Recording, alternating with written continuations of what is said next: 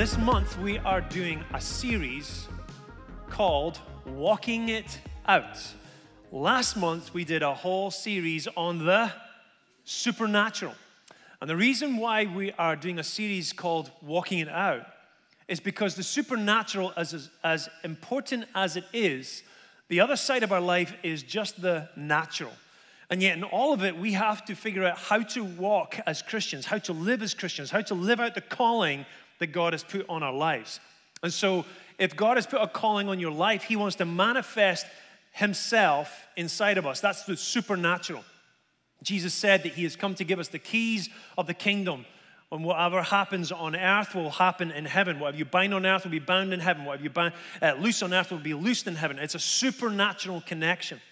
But this month what we realized was we really had to open up the whole thing of how do we do this day by day? How do we operate naturally in our lives so that it enhances or encourages or opens us up to be able to allow the supernatural to work inside of us?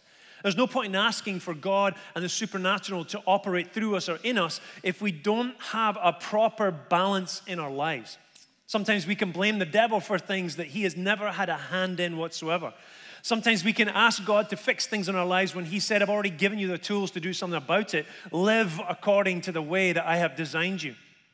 And for about a year now, I've been actually doing a study personally, just for myself, about this topic that I want to talk about today, which is work, rest, and play. Work, rest, and play. And it would seem like an appropriate time to be able to talk about this.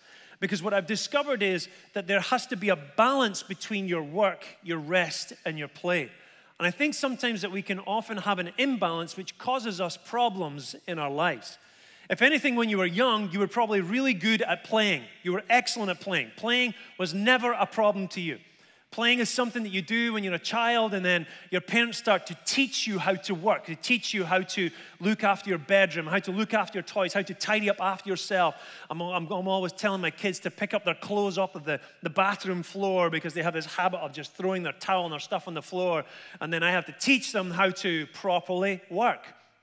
But the older we get, the more we tend to be about work and not so much about rest or play. Would you agree with that? It's just, and we can say that, it's because we're adults.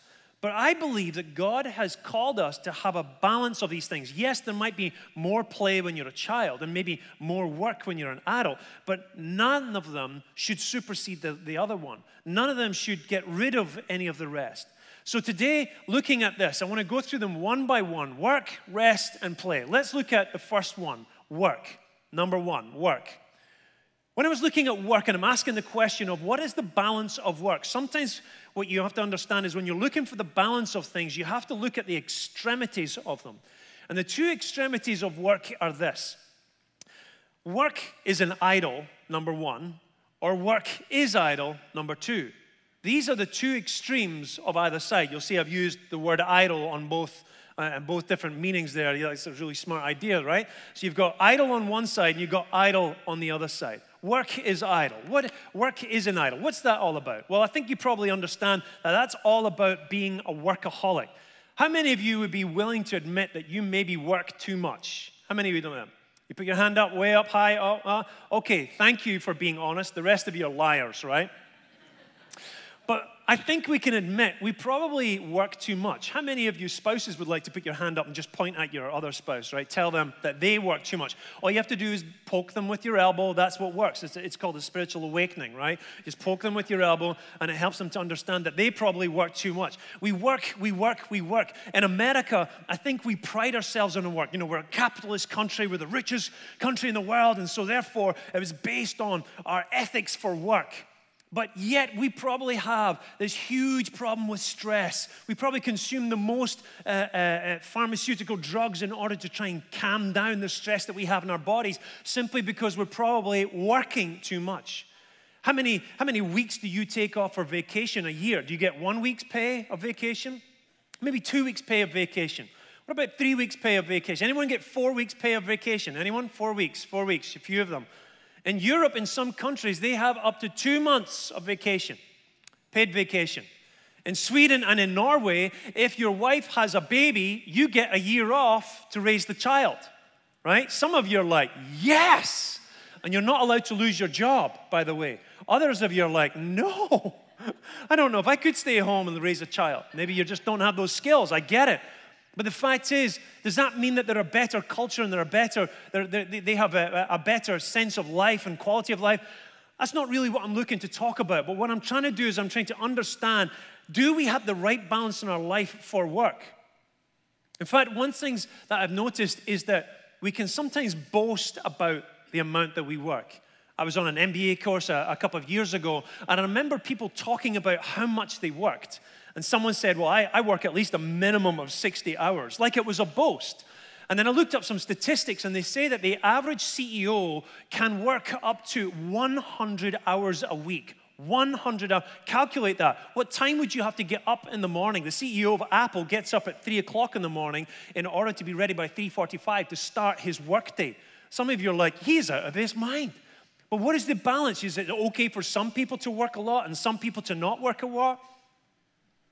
What sometimes that I think has happened is, and I read an article in The Guardian, where there was a day when richness was you could prove that you were rich by the amount that you bought. And so what we did is we demonstrated our richness through conspicuous consumption. But now in our culture, we've actually switched it away from not so much about consumption, but more about production. Now we have conspicuous production. Now I can prove my value. I can prove what I'm worth in culture. I can prove how great I am by how much I work. And yet many of us have enough for what we would ever need in life. We don't actually need more cars. We don't need more stuff. We don't need another picture frame. You don't need another candle in your house. But for some reason, we want to have those things, but we want to have the power to be able to have what we want. The power is something that we really want. So therefore, we're giving ourselves over to this work, work, work mentality. Now let's look at the other side of this spectrum. We've got work is an idol, I-D-O-L, and we've got work is idle, I-D-L-E. In 2 Thessalonians chapter 3, verse 10, it says, the person who is unwilling to work shall not eat. Now, of course, this is about laziness, and I'm sure, maybe you have a sympathy for someone who is actually homeless and begging on the side of the street. Maybe you don't have a sympathy for those people, but in either sense, in either situation, whichever way you look at it, you're always calculating, does this person deserve to eat? Now, you could say, everybody deserves to eat. We should give them food. We should give anybody that's hungry food, except the Bible says someone who's not willing to work, not able, but not willing to work, should not eat, is what the Bible says. But I believe there's another part of this idleness to our culture, and it's this. It's the desire to make as much as possible whilst doing as little as possible. It's the desire to make as much money as possible and do as little. Now, I understand if you have a business and you grow that business as large as you can and you want to get to the place where you can retire and the business literally pays you in order to live. I get that. We call this passive income. Many of you probably have businesses or you've started businesses where you make passive income. I'm not trying to shoot that down or say it's wrong. All I'm trying to say is trying to have income whilst doing nothing is wrong. Because I believe that we were called to work. I believe we're called to do something. Oftentimes what we do is we look at work as a necessary evil. It's something we have to do in order to pay our bills, which is why lotteries are so important. Why lotteries are not so important, sorry. Why lotteries are so popular. There's the word, popular. There you go. All the ones that are playing the lottery. Popular. That's the word. That's right. Because we want to be able to have enough money so that we don't have to do anything, right? I get the whole thing of I don't want to be forced to do something, but listen, are you forced to work or are you called to work? There's a difference. You might have to say, yes, I have to pay my bills, but really there's a difference. If you're called to work, then it doesn't matter if you need to work, you're still called to work. Here's an interesting statistic for you. Did you know that the most sick days that are taken are on a Monday and a Friday? Oh, hello, Jesus. Hello. Is that a statistic taken from heaven? Monday and Friday are the days that we seem to get sick. I'm not feeling too well today, boss. Saturday and Sunday was so awesome. I don't want it to end. I'm just living for the weekend. I need to take Monday off. Monday and Friday. Why not Sunday? Why don't we seem to get as easily sick on a Saturday? Saturday and Sunday are the days that we least get sick on. Did you know that? Monday and Friday, statistically, is the days we get sick on. That tells me that we think of work as a necessary evil. It's not something we desire. We desire more to live for the weekend. Let me ask you this question. Listen, if you didn't get paid to do your job, would you still be doing it? If you didn't need to get paid because you won the lottery or something, would you still be doing that job? See, most of us would probably say no. It tells us what we really feel and think about our job, but the answer you should give is, if God tells me to, I will do it. You see, there's a reason why you're working, and it can't be just that you're paying bills. If it is, you haven't figured out your sonship and your daughtership with God. You haven't figured out your position in the kingdom of God. The two extremes of this idleness is about putting pleasure or power above work. Work is a good thing. The wrong goal of work is to gain security. We only work because we're trying to pay our bills. We're trying to survive. We're trying to make ends meet. That's not the goal of work. So what does the Bible say about work? This is what the Bible says. The Bible says this. In John 5:16, Jesus said, "My Father has been working until now, and I too am working." He's pointing to the Father, and he's saying, I'm working. God's been working all the way up to this point, and so am I. Then in John 5:19, he says, "And I tell you, the Son can do nothing by himself. He can do only what he sees his Father doing, because whatever the Father does, the Son also does." You see, he's not working. Jesus worked for most of his life as a carpenter. He only had 3.5 years of ministry, and he had something like 25 years of being a carpenter. Most of his life was actually made up of work. But even with that, he said, I can only do what I see the Father doing. What is he doing here? He's mimicking the Father. So what is he mimicking? What is the Father doing that he's mimicking? Let me tell you this.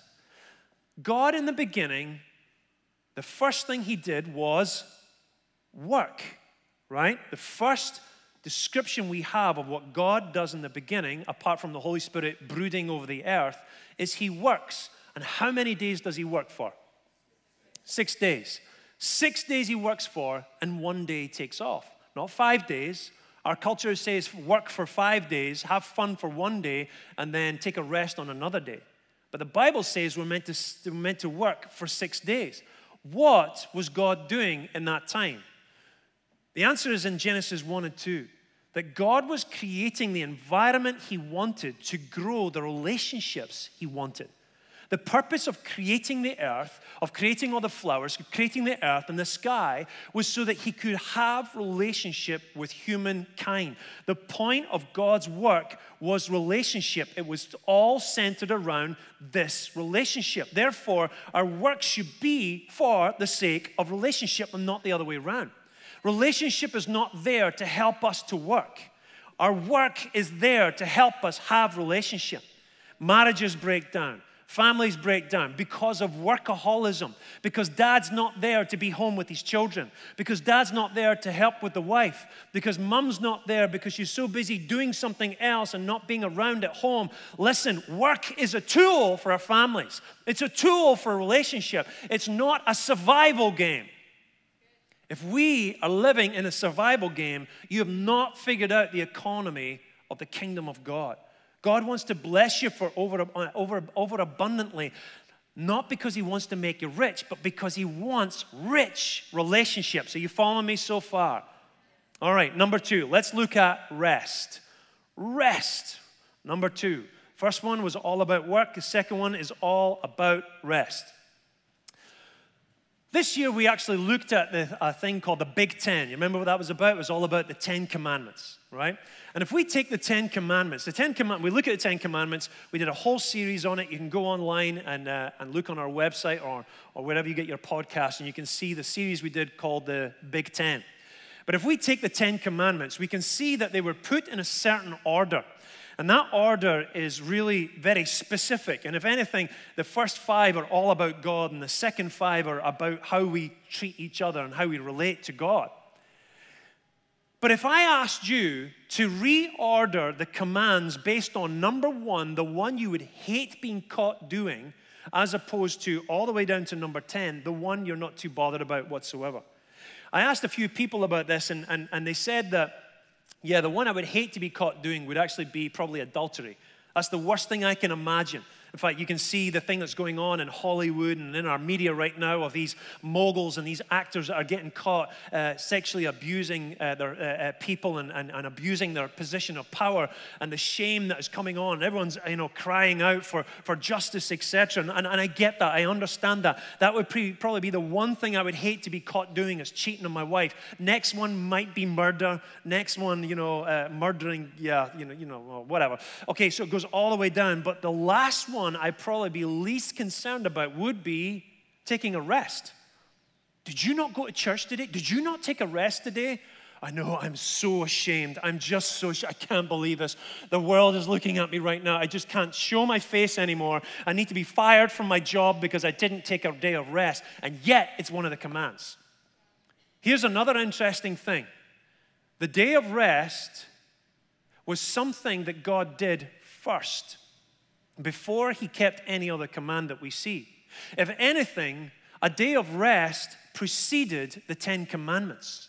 A day of rest preceded the fall.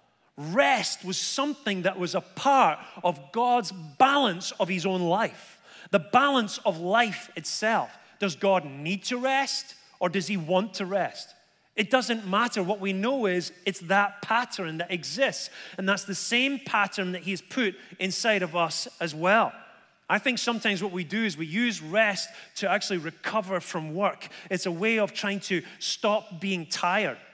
Maybe some of you, what you do is you use Netflix or TV at night in order to try and wind your brain down so you can try and kind of get it settled down so you can get tired enough to watch sleep. Or what you do is you binge watch Stranger Things and then you get so flipping tired you can't stay up anymore. And then you have to rest, but then you get up the other day and you're just as tired as you were the day before.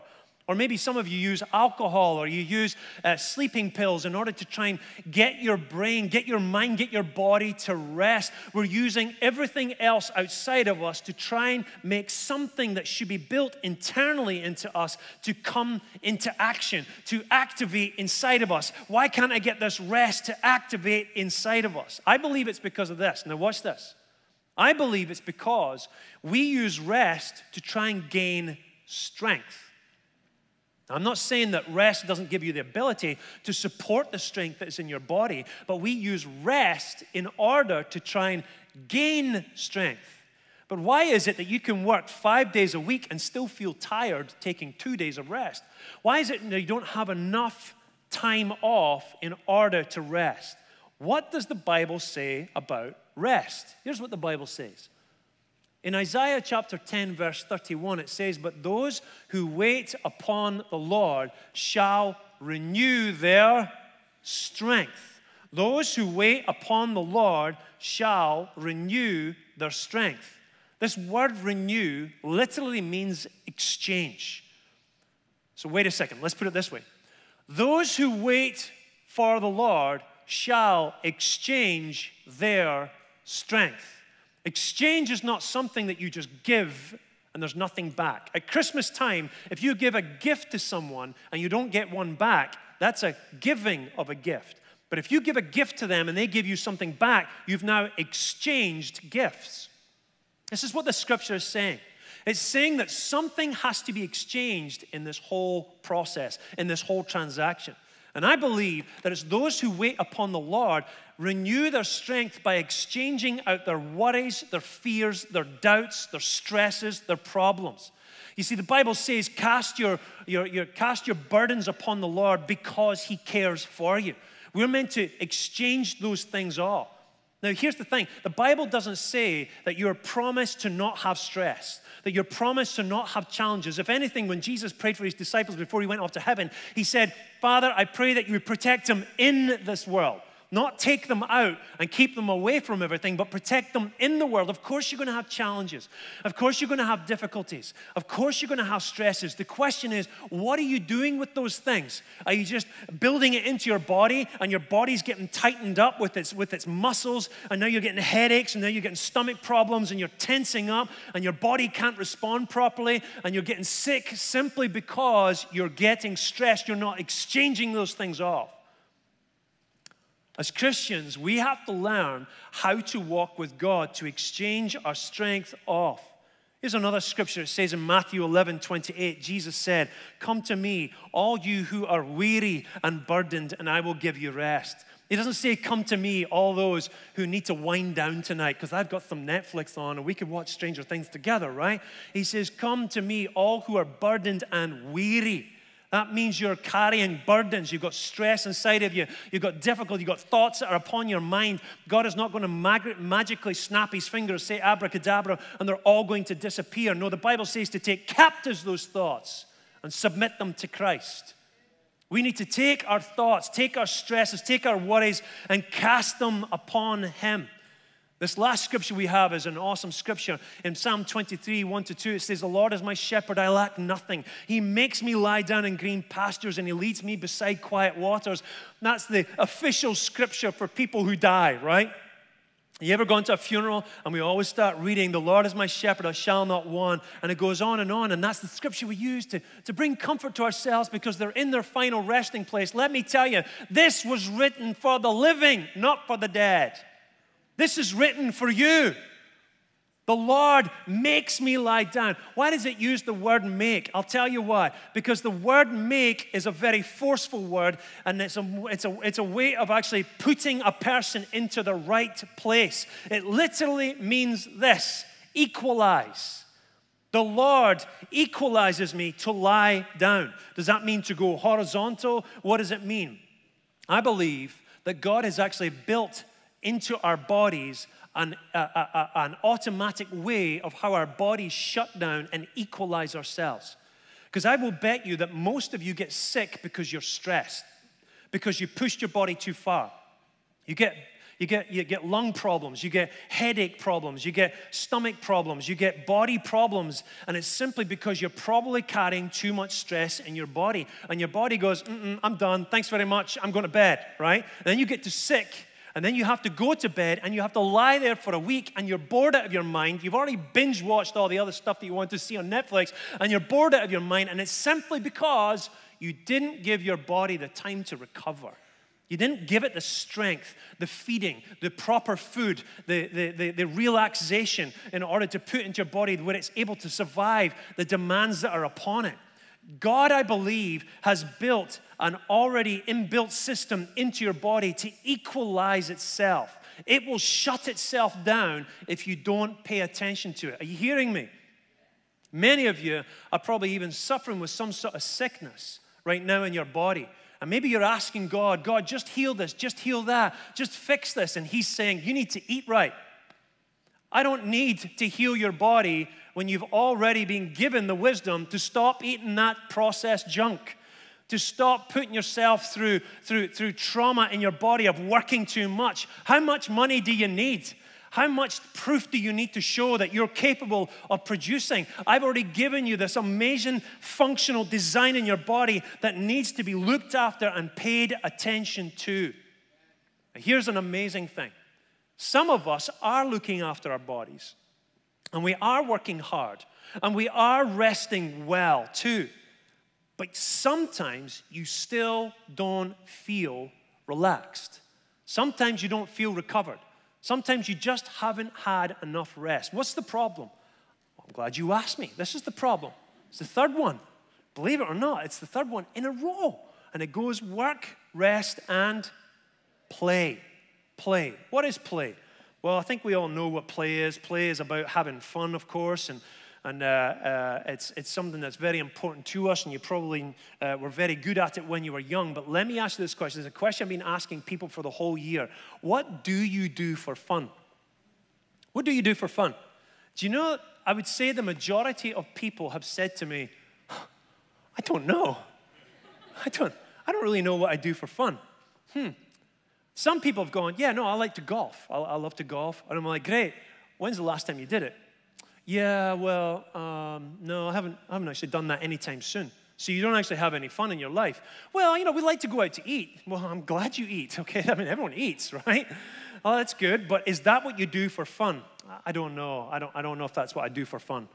So we don't know what we do for fun. If I asked a 5-year-old child, what do you do for fun? They'll go, well, I have my action figures, and I have my Lego, and I have my crayons, my paper, and I love it. And then I go outside, and I throw sticks at useless and pointless stuff just for no reason whatsoever.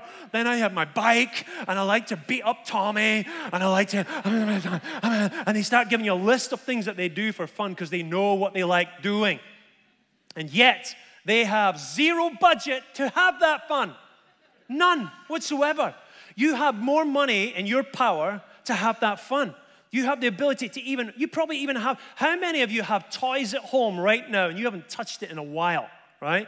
You got toys, yeah. Some hands there, honest ones, the rest of you liars. Remember that, okay? Some of you have got objects at home that you bought them and you were going to get it because it was going to be a way of relaxing and having fun. It's a little bit like buying that exercise equipment that you bought at 3 o'clock in the morning watching QVC, and you're like, yeah, and you use it the first day and you're like, this stinks, right? And then you don't use it again. It's like we buy these things, we've got the power to do it, but we don't give the time to it. We don't give the place of honor for it. I believe that what happens is we have used this whole thing of fun in the wrong way. We actually use it to gain happiness because we're hoping that that will give us joy back into our lives. But the Bible doesn't say that joy comes from fun. Joy doesn't come from having a pastime. And sometimes I'll see people that are constantly doing something and it's like they're trying to prove that they actually have fun. But doing something doesn't mean they're having fun. How many of you have looked on Facebook and see other people's lives that seem awesome, and then you look at your life and go, it's not as awesome as theirs on Facebook, right? And then you feel guilty and you feel bad and you're jealous and stuff. Listen, just because they're doing something doesn't mean they're having fun. There's a purpose for fun. There's a purpose to playing. In fact, in Hezekiah 3:16, this is what the Bible says. The Bible says this, that thou shalt have fun, right? If you're a new Christian, I'm sorry, there is no book of Hezekiah, by the way, okay? I just made that up. Why did I make it up? I'll tell you why. Because there isn't any scripture in the Bible about fun. So some of you are thinking, I knew it. I knew the Bible sucked all the fun out of life. No, that's not true. What does the Bible say about fun? I'll tell you this. I believe it's built into the culture of the people of God. How do I know that? Because in Leviticus 23, it says that God instituted 7 feasts, right? A feast would last a whole week long. That means everyone gets together. You bring a pot pie. You bring chips. You bring the soda. No, that's junk. Don't do that. You bring the juice, right? And then everyone gets together and they feast together. They're literally instituted into their culture to have fun, to have relationship, to celebrate God, to celebrate the harvest, to celebrate their salvation, to celebrate freedom from Egypt. They had celebrations throughout the week. We kind of do that, right? We do it in some ways. Usually, it means that someone had to throw a wedding for me to go and actually have fun and dress up properly, right? Is that not right? We had a wedding recently, and it was great. There was so many of you that were there. And we had the wedding, and of course you have the special time where they say, I do, and everyone cries, and then you take pictures, and you're taking selfies up the wazoo, and then later on you have something to eat. But after that, what happens? Someone starts to dance, right? Nate gets up and he says, I'm taking this thing to the dance floor, right? Murder on the dance floor, right? And the music starts up and it's like, I got the feeling in my bones, right? And one of your legs starts shaking. You're like, what's going on, right? And then someone goes, we should go up there. And then they go up to the dance floor and I got this feeling in my bones. I got my baby. And then they get to the end of it and they've danced for 5 or 6 minutes. That would have been a whole day's exercise for most of you, right? But then the next song comes on. It's like, I'm so happy. And